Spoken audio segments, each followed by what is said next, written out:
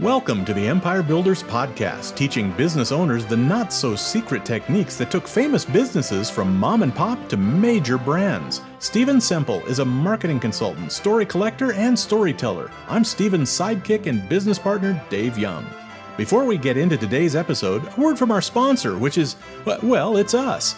But we're highlighting ads we've written and produced for our clients. So here's one of those.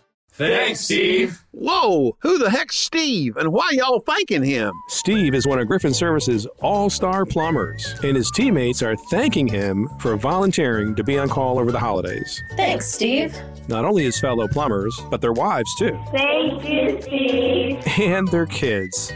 At Griffin Service, we don't just go above and beyond for our customers. We go above and beyond for each other. So when single guy Steve realized he didn't have family coming in, he decided to ensure his teammates' family time was uninterrupted by being on call. Plus, he wanted to make sure you all had emergency service just in case the garbage disposal went out or pipes got backed up over the holidays. So you better bet I personally thanked him for his thoughtfulness and dedication. But really, a public thank you from the extended Griffin Service family was in order. If you ever wonder why all the best plumbers and AC techs work for Griffin, well, that sense of family and community is one of the many reasons for that. And that's why we fix what others can't. GriffinService.com. Stephen Semple, when you told me that we were going to talk about the brand that we're going to talk about today, it instantly took me back, oh my gosh, 30 years or so to spring break in Mexico, where there were these little kids that would come up to you all day long as you walk down the streets,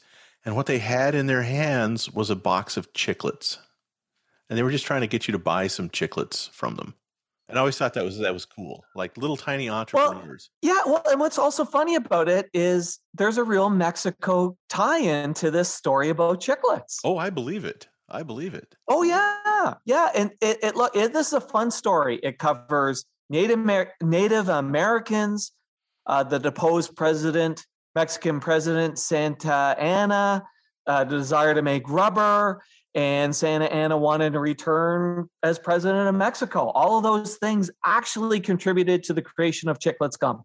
Oh, how cool is that? I can't wait to find out more. Yeah. So if you're ready for the ride, Chiclets was originally founded in 1900 by Thomas Adams in New York. So it's a pretty old brand. And by 1962, the company had a bottom line income. So this is a net income. This is not top line sales in 1962 dollars of just under $10 million. Holy cow. And at that time, it was sold to Warner Lambert for $200 million. So started in 1962, sold for $200 million in 1962 dollars. So the founder did well. It became, it became a real empire just around Chiclets gum. But let's start at the beginning. When European settlers arrived in the New World, they found Native Americans were chewing spruce tree resin. And so this seemed like a good idea. So they adapted the idea, and the newcomers joined in on the fun of chewing spruce tree resin. And this was actually such a good idea that in 1840, John Curtis developed the first commercial spruce tree gum by boiling the resin, cutting it into strips, and then coating it with cornstarch so it wouldn't stick together. And in the early 1850s, he constructed the first chewing gum factory in Portland, Maine. So this became the first factory making chewing gum from spruce tree resin. But a couple of problems. Turned out that it wasn't actually all that great tasting, and it became really brittle when chewed. So all sorts of different players tried all sorts of different things to try to solve this problem, such as adding paraffin wax and things along that lines. So now comes the second player in our story. And the second player in our story is the exiled Mexican president, Antonio Lopez de Santa Anna. Okay. Now, Santa Anna brought with him Chiclet. Now, Chiclet is actually a plant. It's the resin from a plant that grows in Mexico. So it's not spruce. It's not spruce. Now, this isn't the same Santa Anna from the Alamo. Yes, it is. The same dude. Yeah, he actually was president in Mexico for 11 non-consecutive terms over 22 years.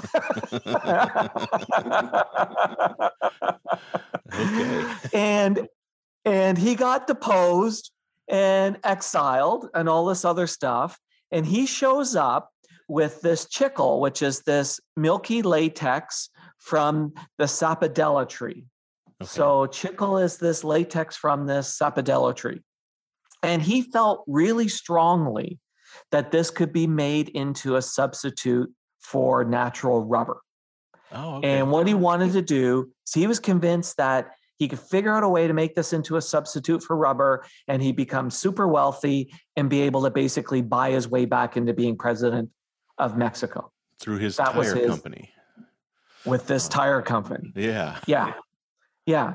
Now, Santa Anna is a bit of an interesting dude. He did not support Mexican independence from Spain and then later supported it. He led the Mexicans in the Battle of the Alamo, as you mentioned earlier. And as we talked about, he was president a whole bunch of terms, never consecutively. So the whole story with him is he really liked being president, but he didn't like to govern, is kind of the story behind him. And somewhere along the lines, I was not able to find out how, but somewhere along the way, he met the hero of our story, Thomas Adams. And Adams begins to experiment with chicle, and guess what he discovers? He can't make it into rubber. Oh, no. No, but it might work for gum. It might be a better gum? Might be a better gum. And Santa Anna looks at him and says, screw you, Adams. I wanted this for rubber. I'm out. Abandons the project. Oh, no. He's not interested in gum. But Adams forges on.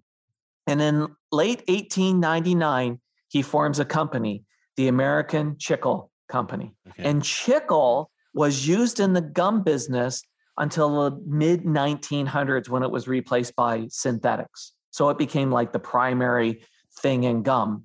And as I mentioned earlier, by 1962, they were making $10 million in profit, and the company is sold for $200 million. That's and wild. Santa Anna had walked away from this. Santa Anna needed to learn that you can pivot when something happens and it doesn't go just the way you really in your mind thought it needed to go. You can actually get rich doing something else with maybe even the same materials at hand. Like, I agree with you. And in fact, to me, when I read about this, the real lesson here was that Santa Anna actually lost sight of his objective. Stay tuned. We're going to wrap up this story and tell you how to apply this lesson to your business right after this. How's business? Yeah, good. Why isn't it great? We were growing 20-30% every year for 5 years. Then we went flat in the last 3. Growth used to be easy. Now, nothing we do seems to have the same effect anymore. If you're not growing, you're dying, and I can't stand to think we've hit the top and are coming back down. So you build a hell of a castle and you're worried. Maybe it's time to build an empire. Huh? What you got here won't get you to where you want to go. You need a fresh perspective. There's these guys that are looking for business owners just like you. Smart, customer-focused, but with flat sales. What do they do? Build empires, but they don't work with just anyone. You have to be customer-focused. So what exactly do they do? Well, some say they're marketers, but I call them crusaders. Check out their website at empirebuilderprogram.com. Like what you see, set up a meeting. Crusaders, empires, castles. I think someone's been getting so old they're medieval. empirebuilderprogram.com. Check it out before you become a dinosaur. You mean dragon? No, I mean dinosaur. They were good too, for a while. Sure you want to be just good? empirebuilderprogram.com. Let's pick up our story where we left off, and trust me, you haven't missed a thing. He felt the objective was to figure out how to make rubber out of chicle. And really what his objective was to figure out how to make some money from chicle. Because if he kept that objective in his mind, when Adam said, hey, I think I can make gum from this, he should have said, all right, can we make money from making gum? Yeah, we can make money from making gum. Let's do that. he actually lost sight of his objective. He got so focused on the rubber angle, he actually lost sight. Where Adams was like, well, what can I do with this to make a business? Adams was the one who actually kept his eye on the ball.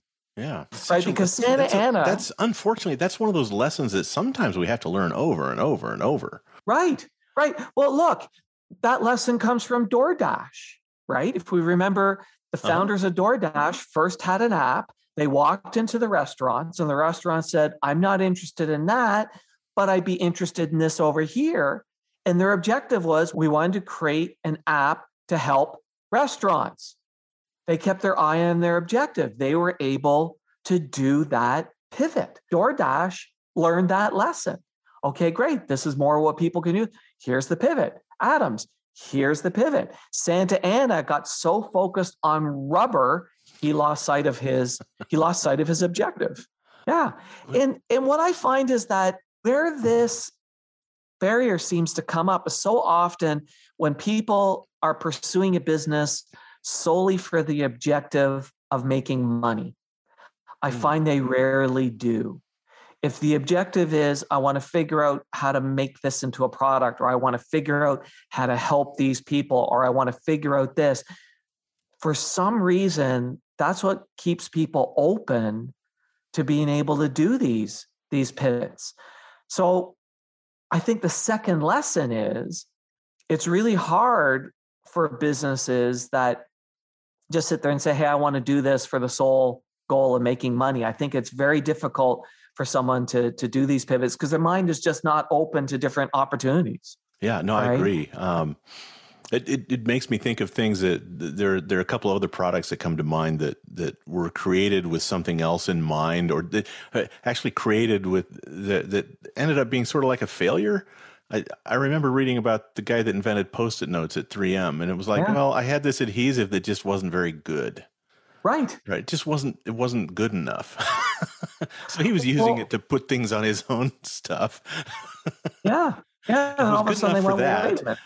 And then I think the other one was Silly Putty, right? It was going to be some polymer that was probably like Santa Ana's idea. It was going to be some new rubber that you could make tires out of, but you couldn't make it firm. You couldn't vulcanize it like you can with rubber. So it was just this weird putty. And it's like, well, kids like to play with it. It ended up being like a Play-Doh kind of a product.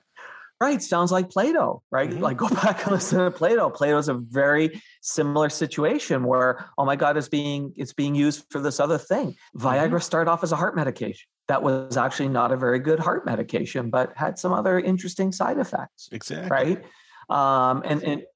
So there is this whole idea of you've got to be open to the opportunities that are out there and be prepared to do those pivots when those opportunities presented themselves. Adams looked at it and said, I can make gum from this. And look, lots of people made massive fortunes in the gum business. No kidding. Look at Adams and look at Wrigley's. Mm-hmm.